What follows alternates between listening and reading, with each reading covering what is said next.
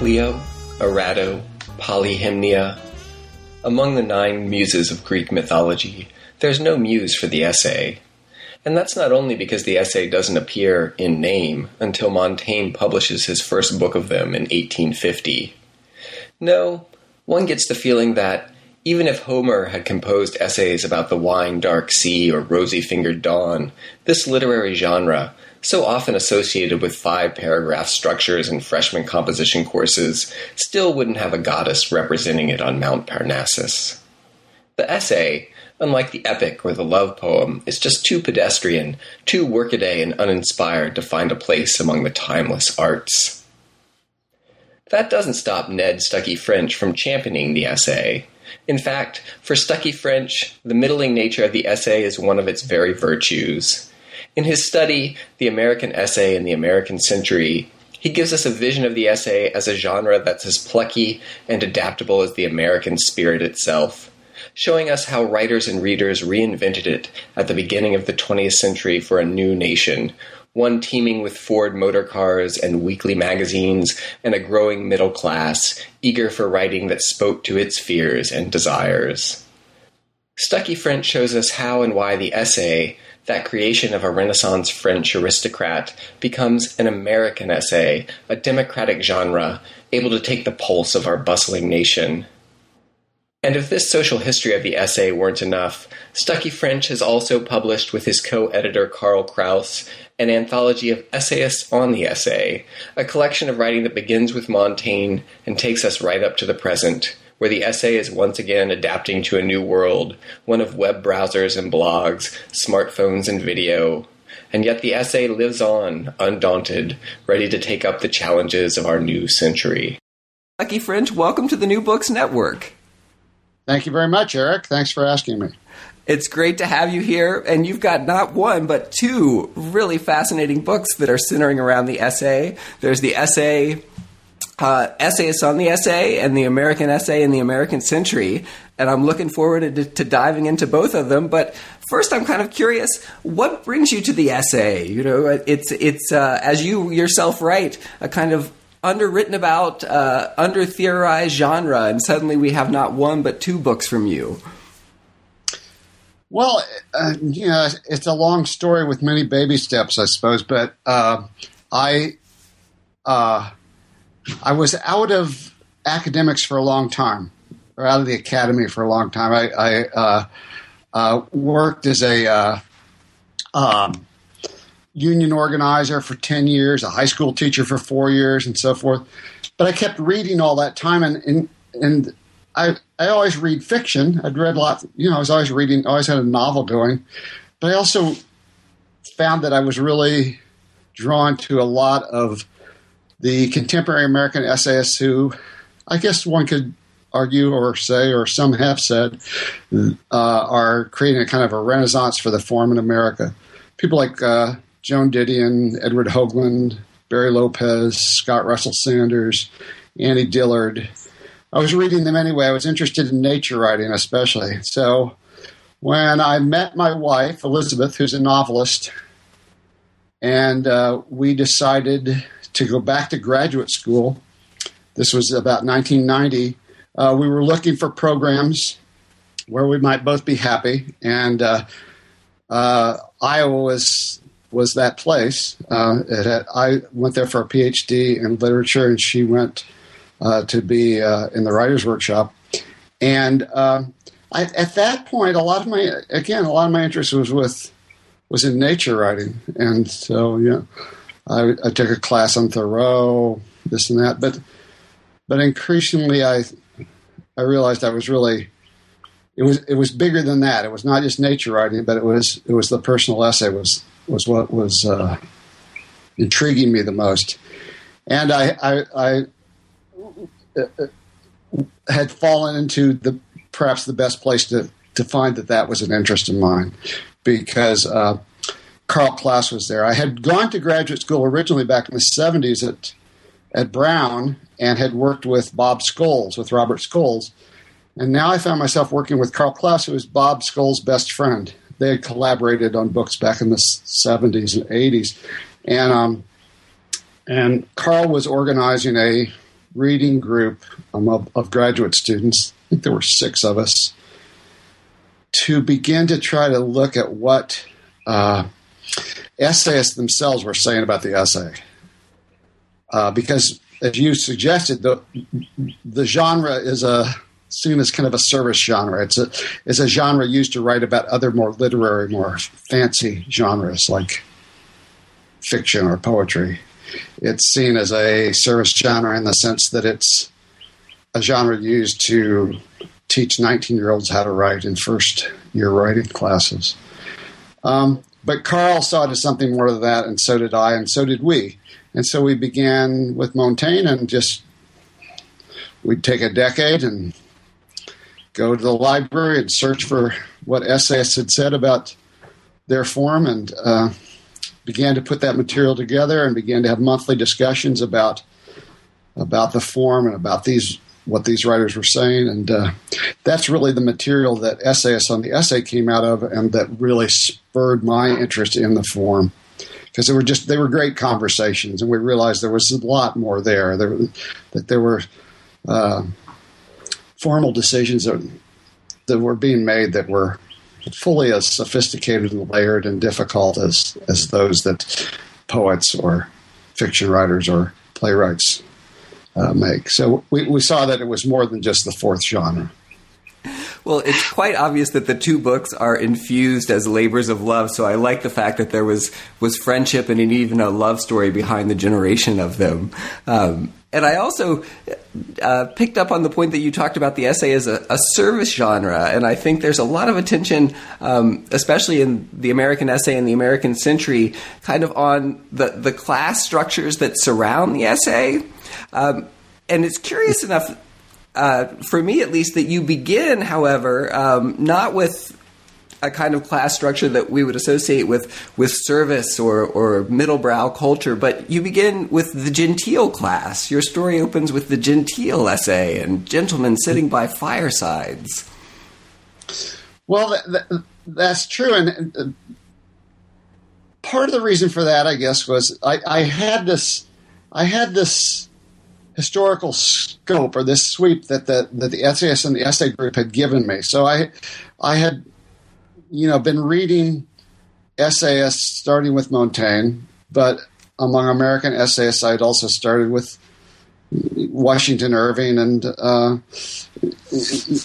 Fanny Fern and 19th century essayists, and you can't do that and not encounter Emerson, of course. I mean, he's the 800-pound gorilla, right? And and one of the questions that intrigued me was, why was there not really an Emersonian tradition? Why? I think it was Joel Porte in an article back in the 1970s, I believe, tried to answer what he called the Emerson problem, which is, why has this author that we all consider to be one of the greatest American authors, why is he not studied? Why is he not read? Why is he seen as difficult? Why is he seen as crotchety? Or ultimately, why is he sometimes reduced to this guy who wrote some bad poetry and offers these kind of aphorisms about self-reliance and American exceptionalism or something? And if you've read him as an essayist, you know that there's more than that. And yet, why no essayists after that? Why instead were the essayists that dominated in the 50, 60, 70 years after Emerson's death, those essayists that I forget who it was, but someone said, men who parted their names in the middle. Oliver Wendell Holmes and James Russell Lowell and so on. And I also, knowing from the reading that we've been doing, that there was going to be an explosion of a new kind of essay, a new group of essayists with the arrival of the columnists in the New York newspapers in the 1920s, and the Algonquin Roundtable, and all of those people that would lead eventually to E.B. White, to James Baldwin, to a new New Yorker, that I kind of knew where the story was going. when I began to write those pages about the 19th century, and I knew that part of it was, as you suggested, that the middle class changed, their audience changed, and that allowed the essay to change, because the middle class had been in the 19th century these kind of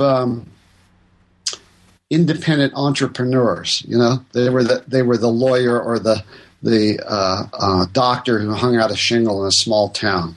They were the preacher in the small town. They were their spouses. They were the school superintendent, the school teacher, and that middle class was changing at the end of the 19th century with the incorporation of America, as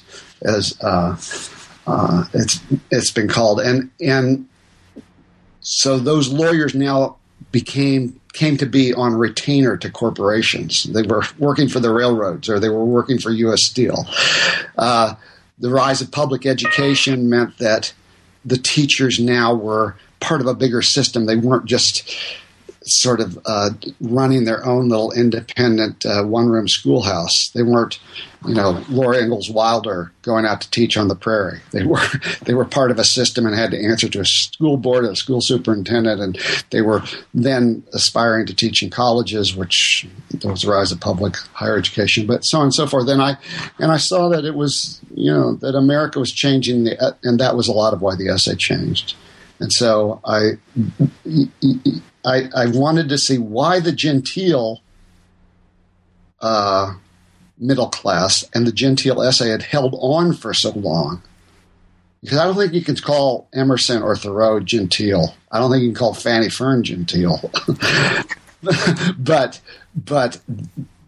But you certainly can call James Russell Lowell or Oliver Wendell Holmes or their lessers, who also had three names, genteel. And it was how did they hold on so long, and then how were they finally undone? Because the essay lagged behind, I think, other genres, poetry and fiction in particular, in arriving at modernism, if it ever really has. And that was a question that I found intriguing. It's a fascinating engine that fuels the opening of the book, and I think for me one of the more enlightening moments, and it's kind of one of those things that as soon as I read it in the book, I thought, of course, aha, is the way in which you showed that the essay as a genre is kind of this spunky phoenix that rises from its own death at the beginning of the 20th century, and in the progressive era finds a new way of connecting with an audience and a new way of mattering in these large social changes that you've just been detailing. And that's, of course, what we start to call the column, rather than the essay. And so just that shift in terminology opens up a whole new set of possibilities, or it registers them. Yeah, but you're right. I mean, the essay just keeps dying. It keeps going on for it's still going on. My friend Philip Lopate had a terrific piece in the New York Times Book Review, and it must have been mid-1970s, late 1970s, something like that. And it was titled "The Essay Lives in Disguise," because it keeps coming back as something else, right? As the New Yorker profile, or the Nature essay, or the New York Times or the New York Review of Books review essay, or something like that. And yes, in the 1920s, I think it came back with a vengeance as the column, because here suddenly you had all of these new writers. And it wasn't, as I talk about in the book, there was a kind of an opening act even in Chicago, maybe 20 or 30 years earlier, in what was called the Robin's Egg Revolution by Sherwood Anderson, and that it was a revolution where the egg fell out of the nest a little too soon, so it never really took off. But it did make possible, and some of those essays even moved to New York. But where it really happened was in New York right after World War I. And I think there were a lot of things that came together to make it happen. I mean, just to tick off a few, and I go into them more in the book. But what the war, certainly, for one. I mean, the disillusionment, the kind of the recognition that America was now a player on the world stage in a way that it hadn't been before, that we'd been called upon in a certain sense, or at least we thought we had been called upon to rescue Europe from itself or something. But that this war to end all wars was not going to end all wars, and that it was a horror. So that was one thing, I think, that lost generation feel that was in the air in the 20s.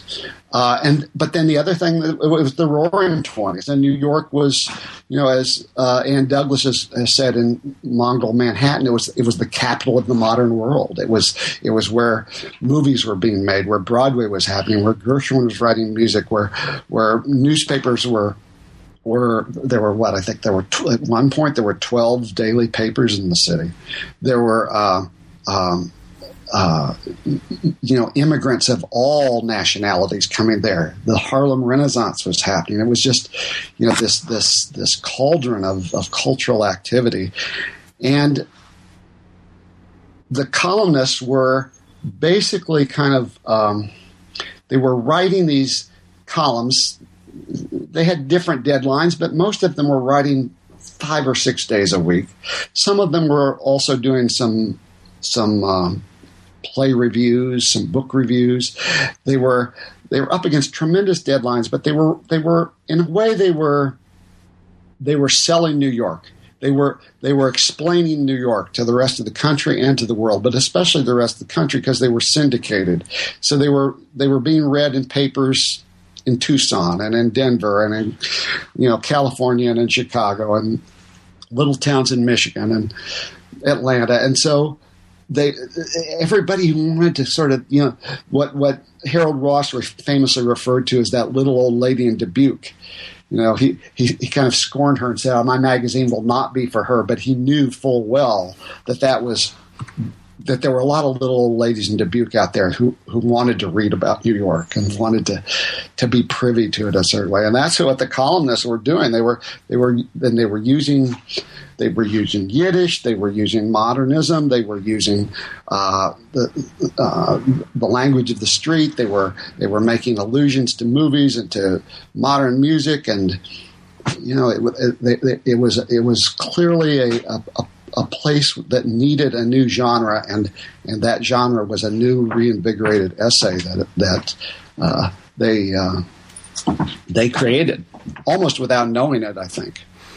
And I love the little old lady in Dubuque because this is the moment that you registered the essay turns from the genteel reader, who was part and parcel with the genteel essay and the gentleman writer, to the reading public as imagined and at large.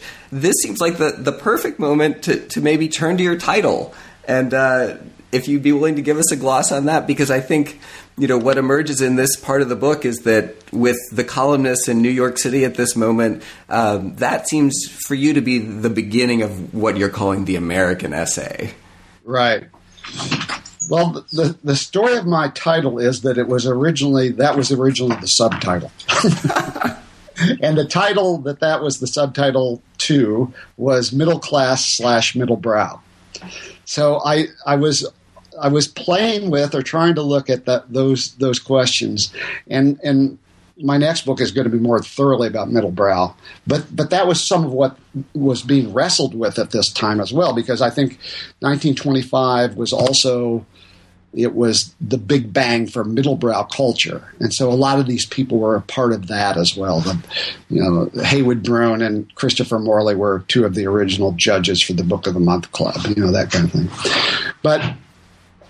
But I think I guess it was the editor, Claire Wilcox at the University of Missouri Press, who said that he thought that we needed to get to that while the book was about the middle class and the middle brow, that the book was first and foremost about the essay, and that middle brow and middle class provided the context for that, but that we should focus on that. And I think he was right, and I think it makes the book sound.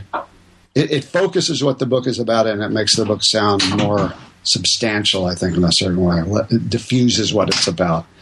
to have that middle class, middle ground. So anyway, so he did that, and that subtitle too. I want to footnote here. My good friend Tom Lutz, who's the editor of the Los Angeles Review of Books and was a professor of mine at Iowa, he told me way back early on in an early draft of this book that he thought that's what I was writing about.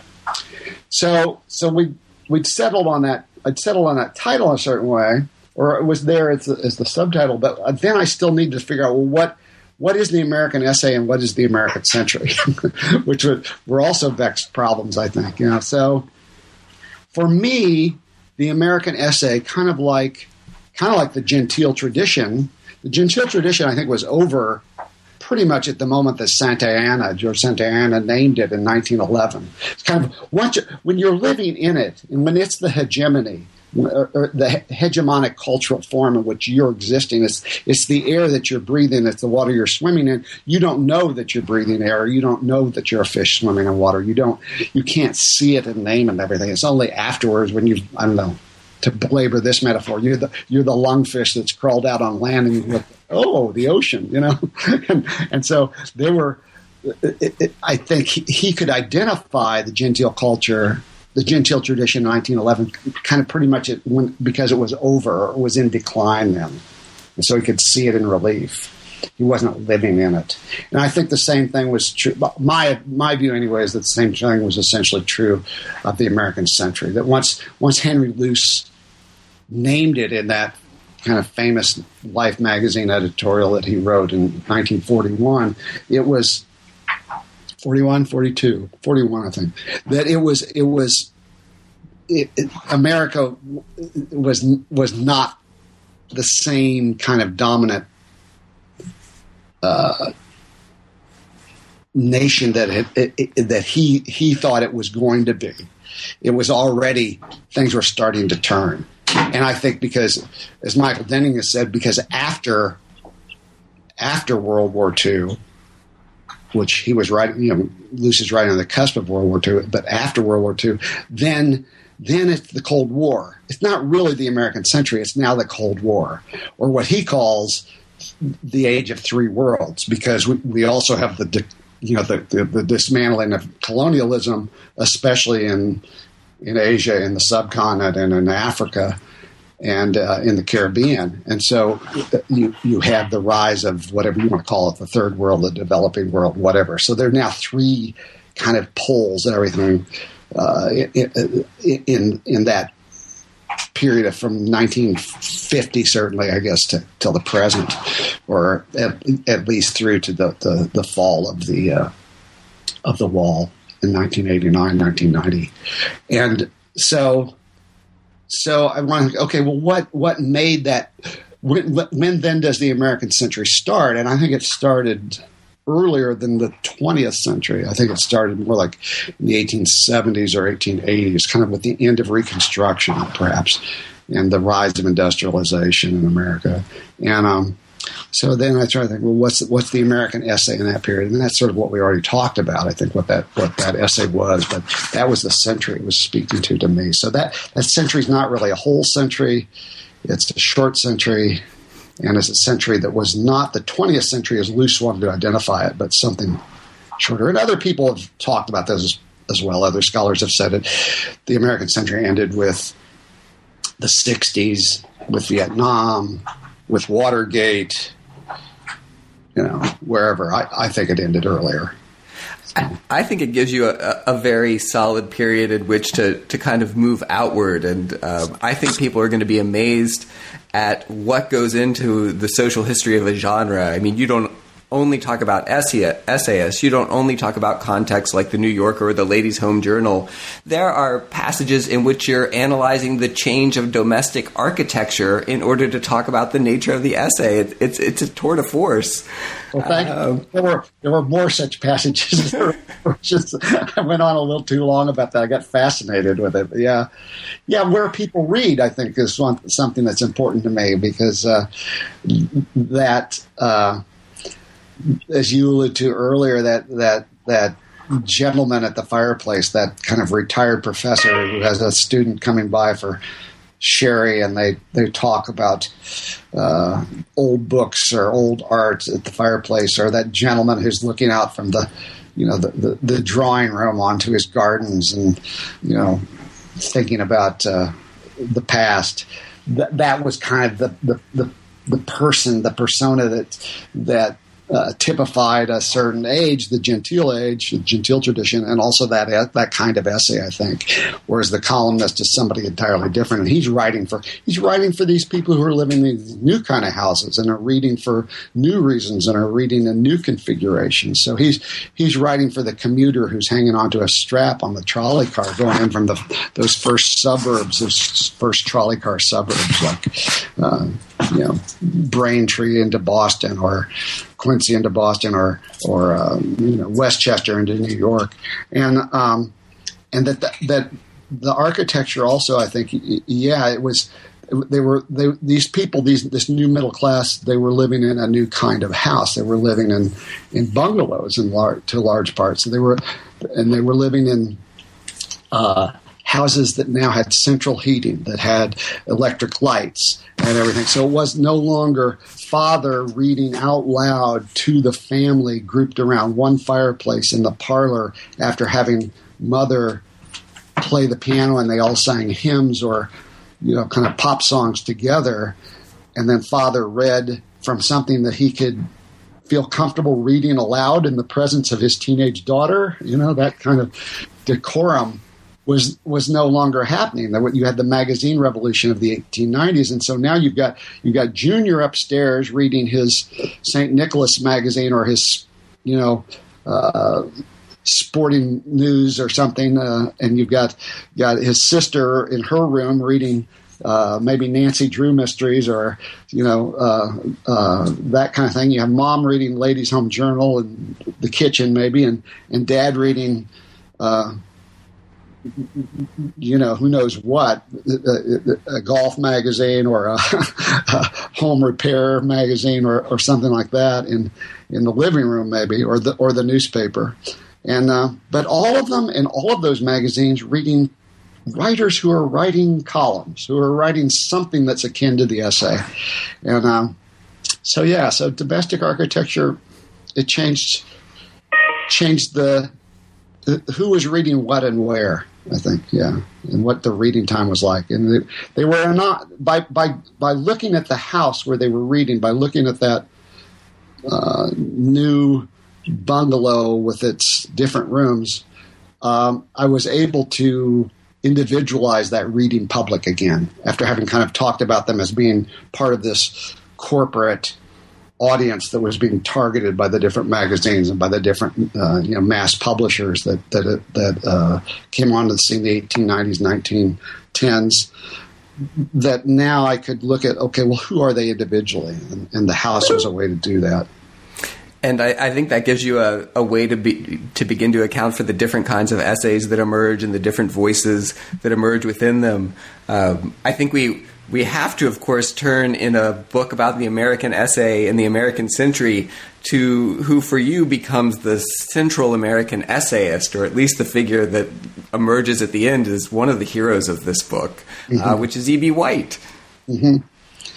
Yeah, well, and he was...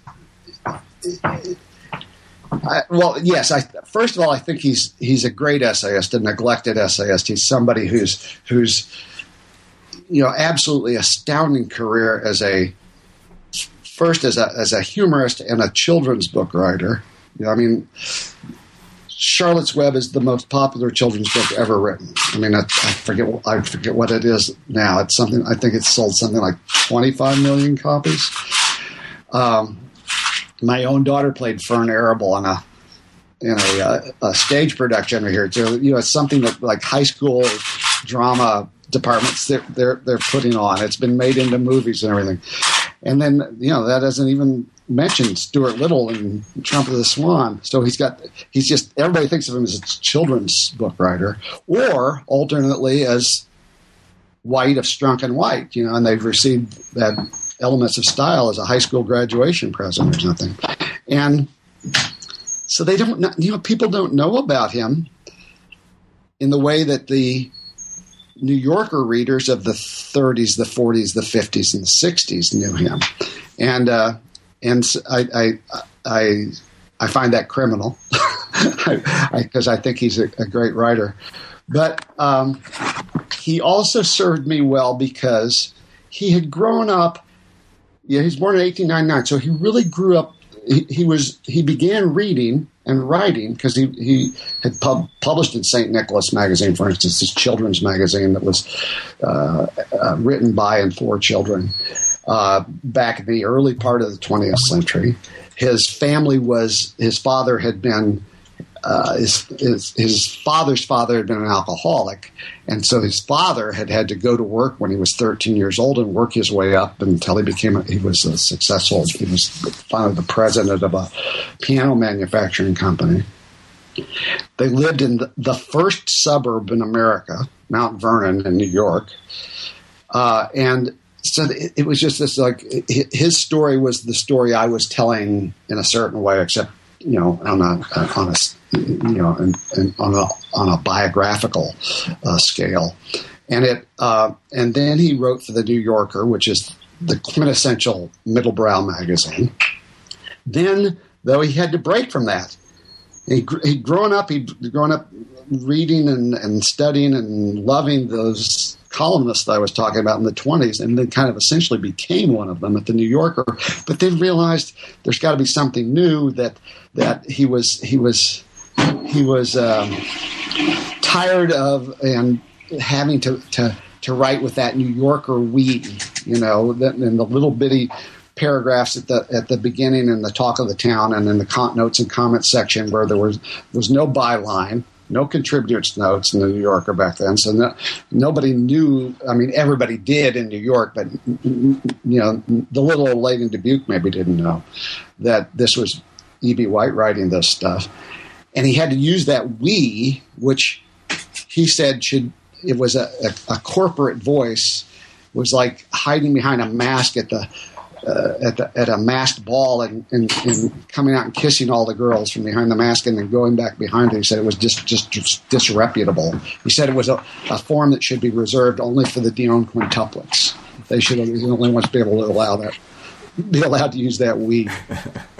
And so he was tired of that, and he was tired of writing just little short humor pieces because he was starting to realize in the last half of the 1930s that he was, well, he already knew he was tremendously privileged, I think, to be doing so well because the New Yorker was doing so well, but he was just in battle with the isolationists, especially Charles and Anne Moreau Lindbergh, but Father Coughlin and all the others who were saying we need to, just look the other way, that all that stuff that's happening over there in Europe with the rise of fascism, it's on the other side of the pond. We've got this whole ocean between us.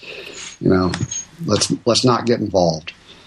And he felt otherwise. But he could not write about that at the New Yorker. So he leaves the New Yorker, he moves to Maine, and he begins writing not these weekly small pieces that are in first person plural for the New Yorker, but begins to write a signed, regular, monthly column called One Man's Meat for Harper's Magazine, and begins to really take on the isolationists, begins to really try to figure out what is America about now, what are we fighting for, what do the four freedoms really mean? What is freedom of speech, freedom of religion, freedom from want, and freedom from fear? What do they mean? And it was, as he referred to it later, it was an enchanted time. And he ended up collecting those essays in a book called One Man's Meat. And I think it's a neglected masterpiece. And so he served me well. Now, if I had defined the American century as I could easily have done, as going on into the 1950s or the 1960s, then the book might have ended with James Baldwin or ended with Joan Didion, who I think are perhaps the two great essayists of the next quarter century after White writes One Man's Meat. but I didn't. That maybe be another book. But yeah, that. So E.B. White, he's the hero of the book. He's the hero. I want you to write that book, actually. Reviewers, that's what they asked for, because I think everybody still thinks of the American century as the 20th century, so they wanted me to go all the way to the end. Well, I'm sure you could just knock that thing out in the summer or something like that. Well, it turns out you do end the book with E.B. White, but you end in contemporary composition classrooms as much as you end with his most famous essay. I do, because I felt that the essay as that service genre that we talked about, that was where that was that's where that's just happening in the worst possible ways in some ways. And I was working there following on a tremendous essay that Lynn Bloom wrote called The Essay Canon, and where she did this great research where she looked at, virtually all of the first-year writing composition anthologies of the last half of the 20th century. She had research assistants for 2 or 3 years, just they ordering all these, buying them from used bookstores, looking at them and going through all of them, and not just one edition of the Norton Reader, but all 8 editions of the Norton Reader or whatever, and just cataloging, okay, what essays were being taught, how were they being taught, what were the discussion questions like, what were the writing prompts that were being used like, and so on and so forth. And she came to this conclusion, which is that the essay canon, the essays that we know and we teach now, are primarily the essays that are we came to or that are being taught in first-year writing classes. And that part of the problem is, well, there are a couple of problems. One is that's militated toward shorter essays, or in many cases even excerpts of essays, because you're trying to find pieces that can be used by beginning teachers, teaching assistants, graduate students who are teaching for the first time, and who need to try to teach whatever this or that rhetorical mode, narrative or description or persuasion or whatever, in a 45-minute class to 19-year-old first-year writing students. So that's part of the problem. And the other problem is that these anthologies are dehistoricizing the essay because of what they're being asked to do. They're being asked to be used to teach to model a particular writing mode, and I feel that if the essay is to really be seen as a literary genre, if we're going to rethink the essay canon as and see it as not just a pedagogical canon, it can still be a pedagogical canon, but also a literary canon, a national canon, a critical canon, that we need to look at the context. We need to look at the tradition. And certainly there are anthologies that are beginning to do that. I think the 3 probably most significant ones would be Philip Lopate's The Art of the Personal Essay, certainly, which goes back to the classical world, but comes up to the present when he did it, which was, I think, came out in 1997 or something. And then the Robert Atwan, Bob Atwan, and Joyce Carol Oates anthology, The Best American Essays of the Century, being the 20th century. And then the fine work that John DeGatta has done, both with the Next American Essay, which sort of starts in the 1970s and comes up to whatever, that book came out 2005, I think, and also The Lost Origins of the Essay, his other anthology that tries to do something like what Lopate is doing. And so those anthologies are historical, but they're still anthologies, and there's only so much they can do with the headnotes and so forth, which believe me, I understand, having edited Essayists on the Essay with Carl. And so with Karl Klaus, and so I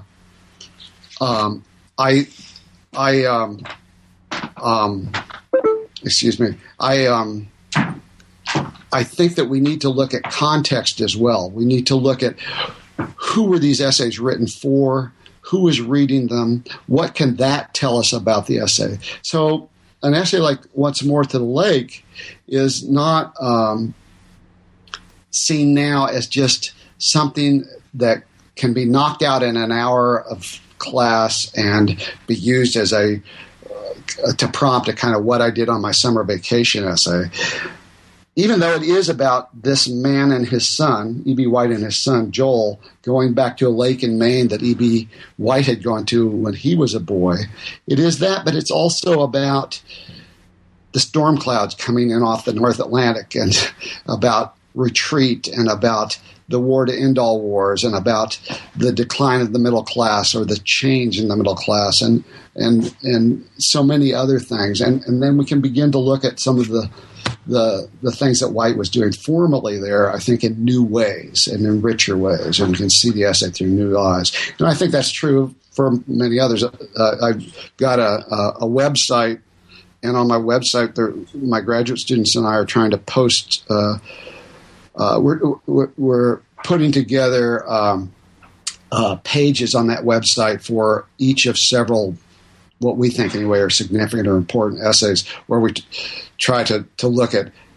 the essay as it first appeared in Partisan Review in 1943 or in Collier's back in 1919 or whatever, and who was reading it then, what did the ads look like, what else was in the table of contents, what was the situation, and then what were the subsequent appearances, and how did it get rethought, and how did it reappear, and how was it changed, how was it edited differently, and so forth. And it's a kind of a teaching tool, but it's also, we hope, it'll prompt discussion about what the essay canon is and how it might be reimagined.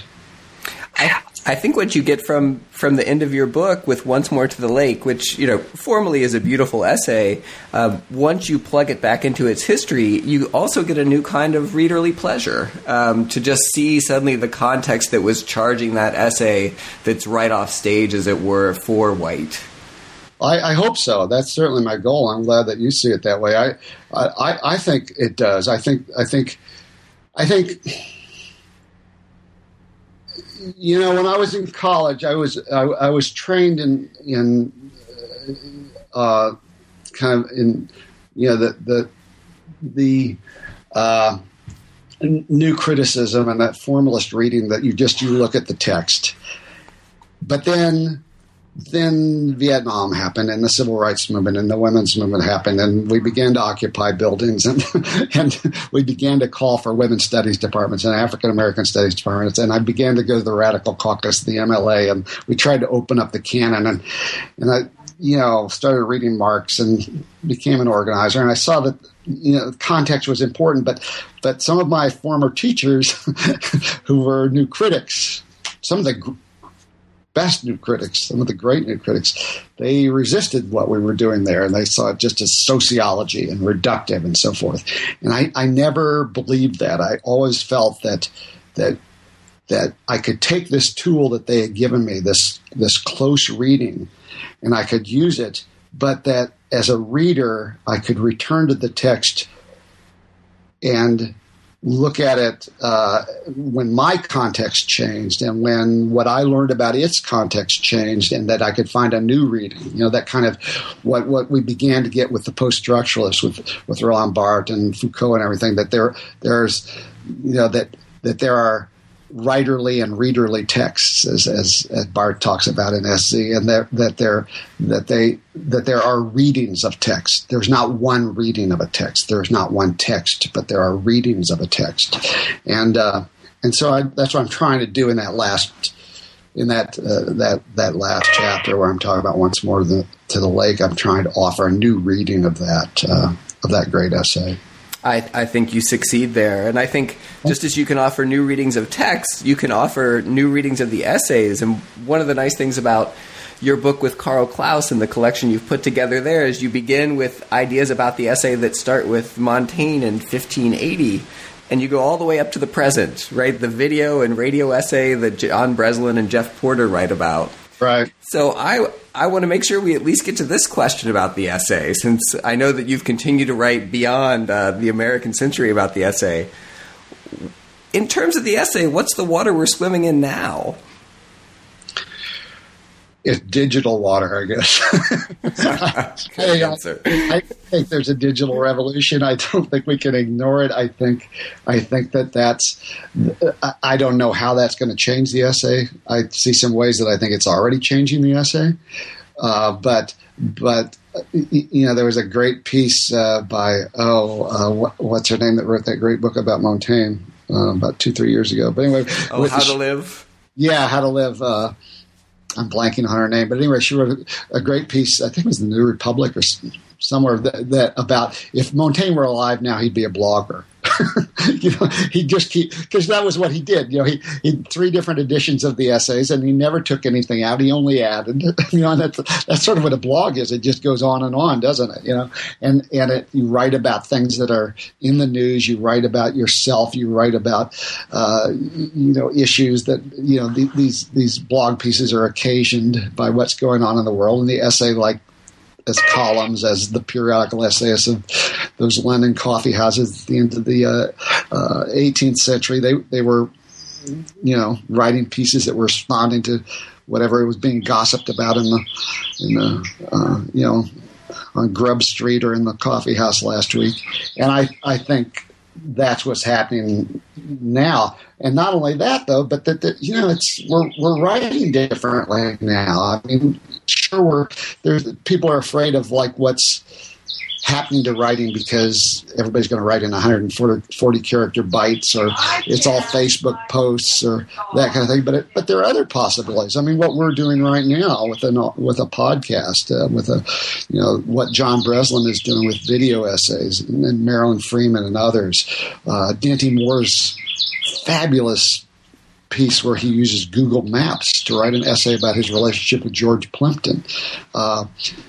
Embedded video, the book trailers that are now being created to publicize books, or Ron Charles's video book reviews for the Washington Post, or on and on. I mean, I think this is some of what's happening right now to the essay, and I don't know where it's going, but it's exciting. Well, I would be curious to know where you're going with your next project, given that, you've got at least one request in to finish off the 20th century. And it sounds like you've got a lot of good thoughts on what's happening right at the moment. Where are you turning next?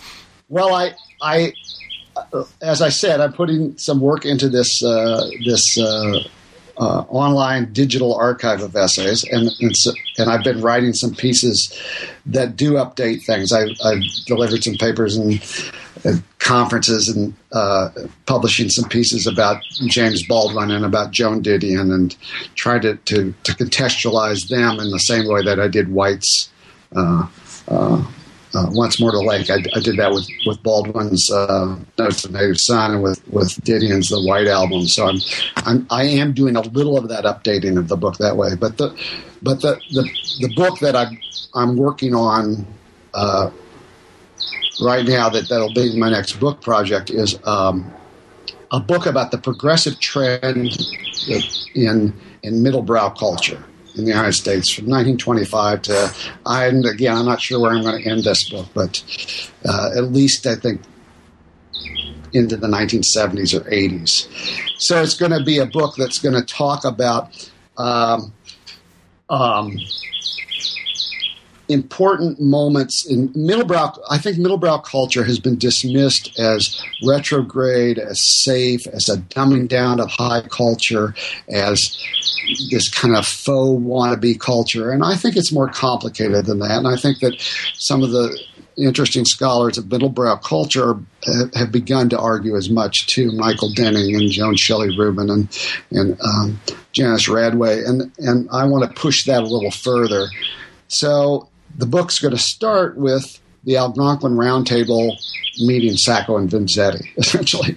There was this moment in 1927 where Sacco and Vanzetti, the two Italian immigrant anarchists who were,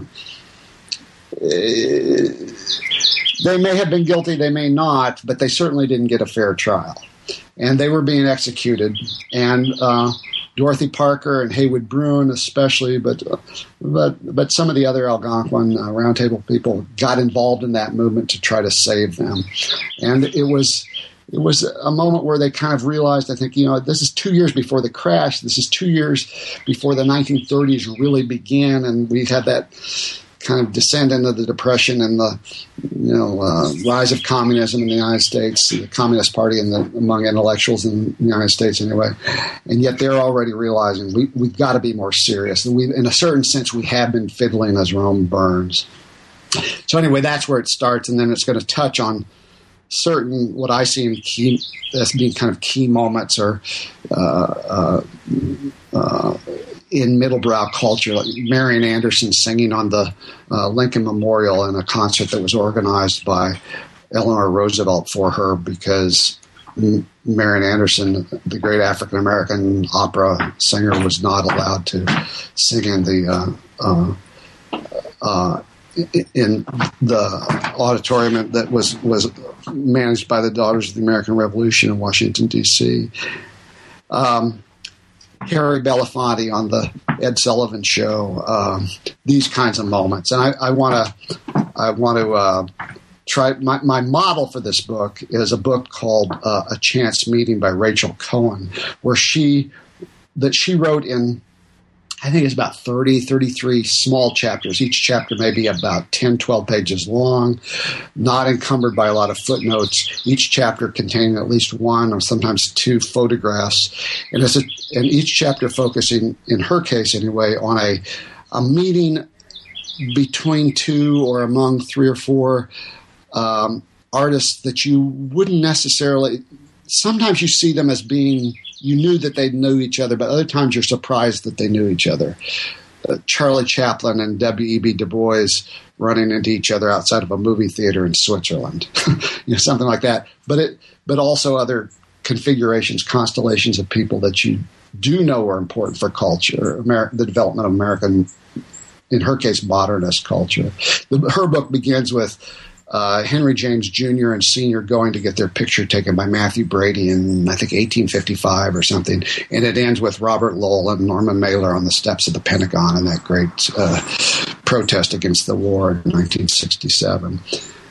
So that's my goal, is to come up with, I don't know if it'll be 30 chapters, but small chapters like that show a progression and show people coming and going and helping each other and developing a strain of middle-class, middle-brow culture that was more progressive and more interesting and, I think, kind of more important than middle-brow culture has traditionally been seen as being. So that's what's next. It sounds fascinating. I hope once you finish it, you'll come back and...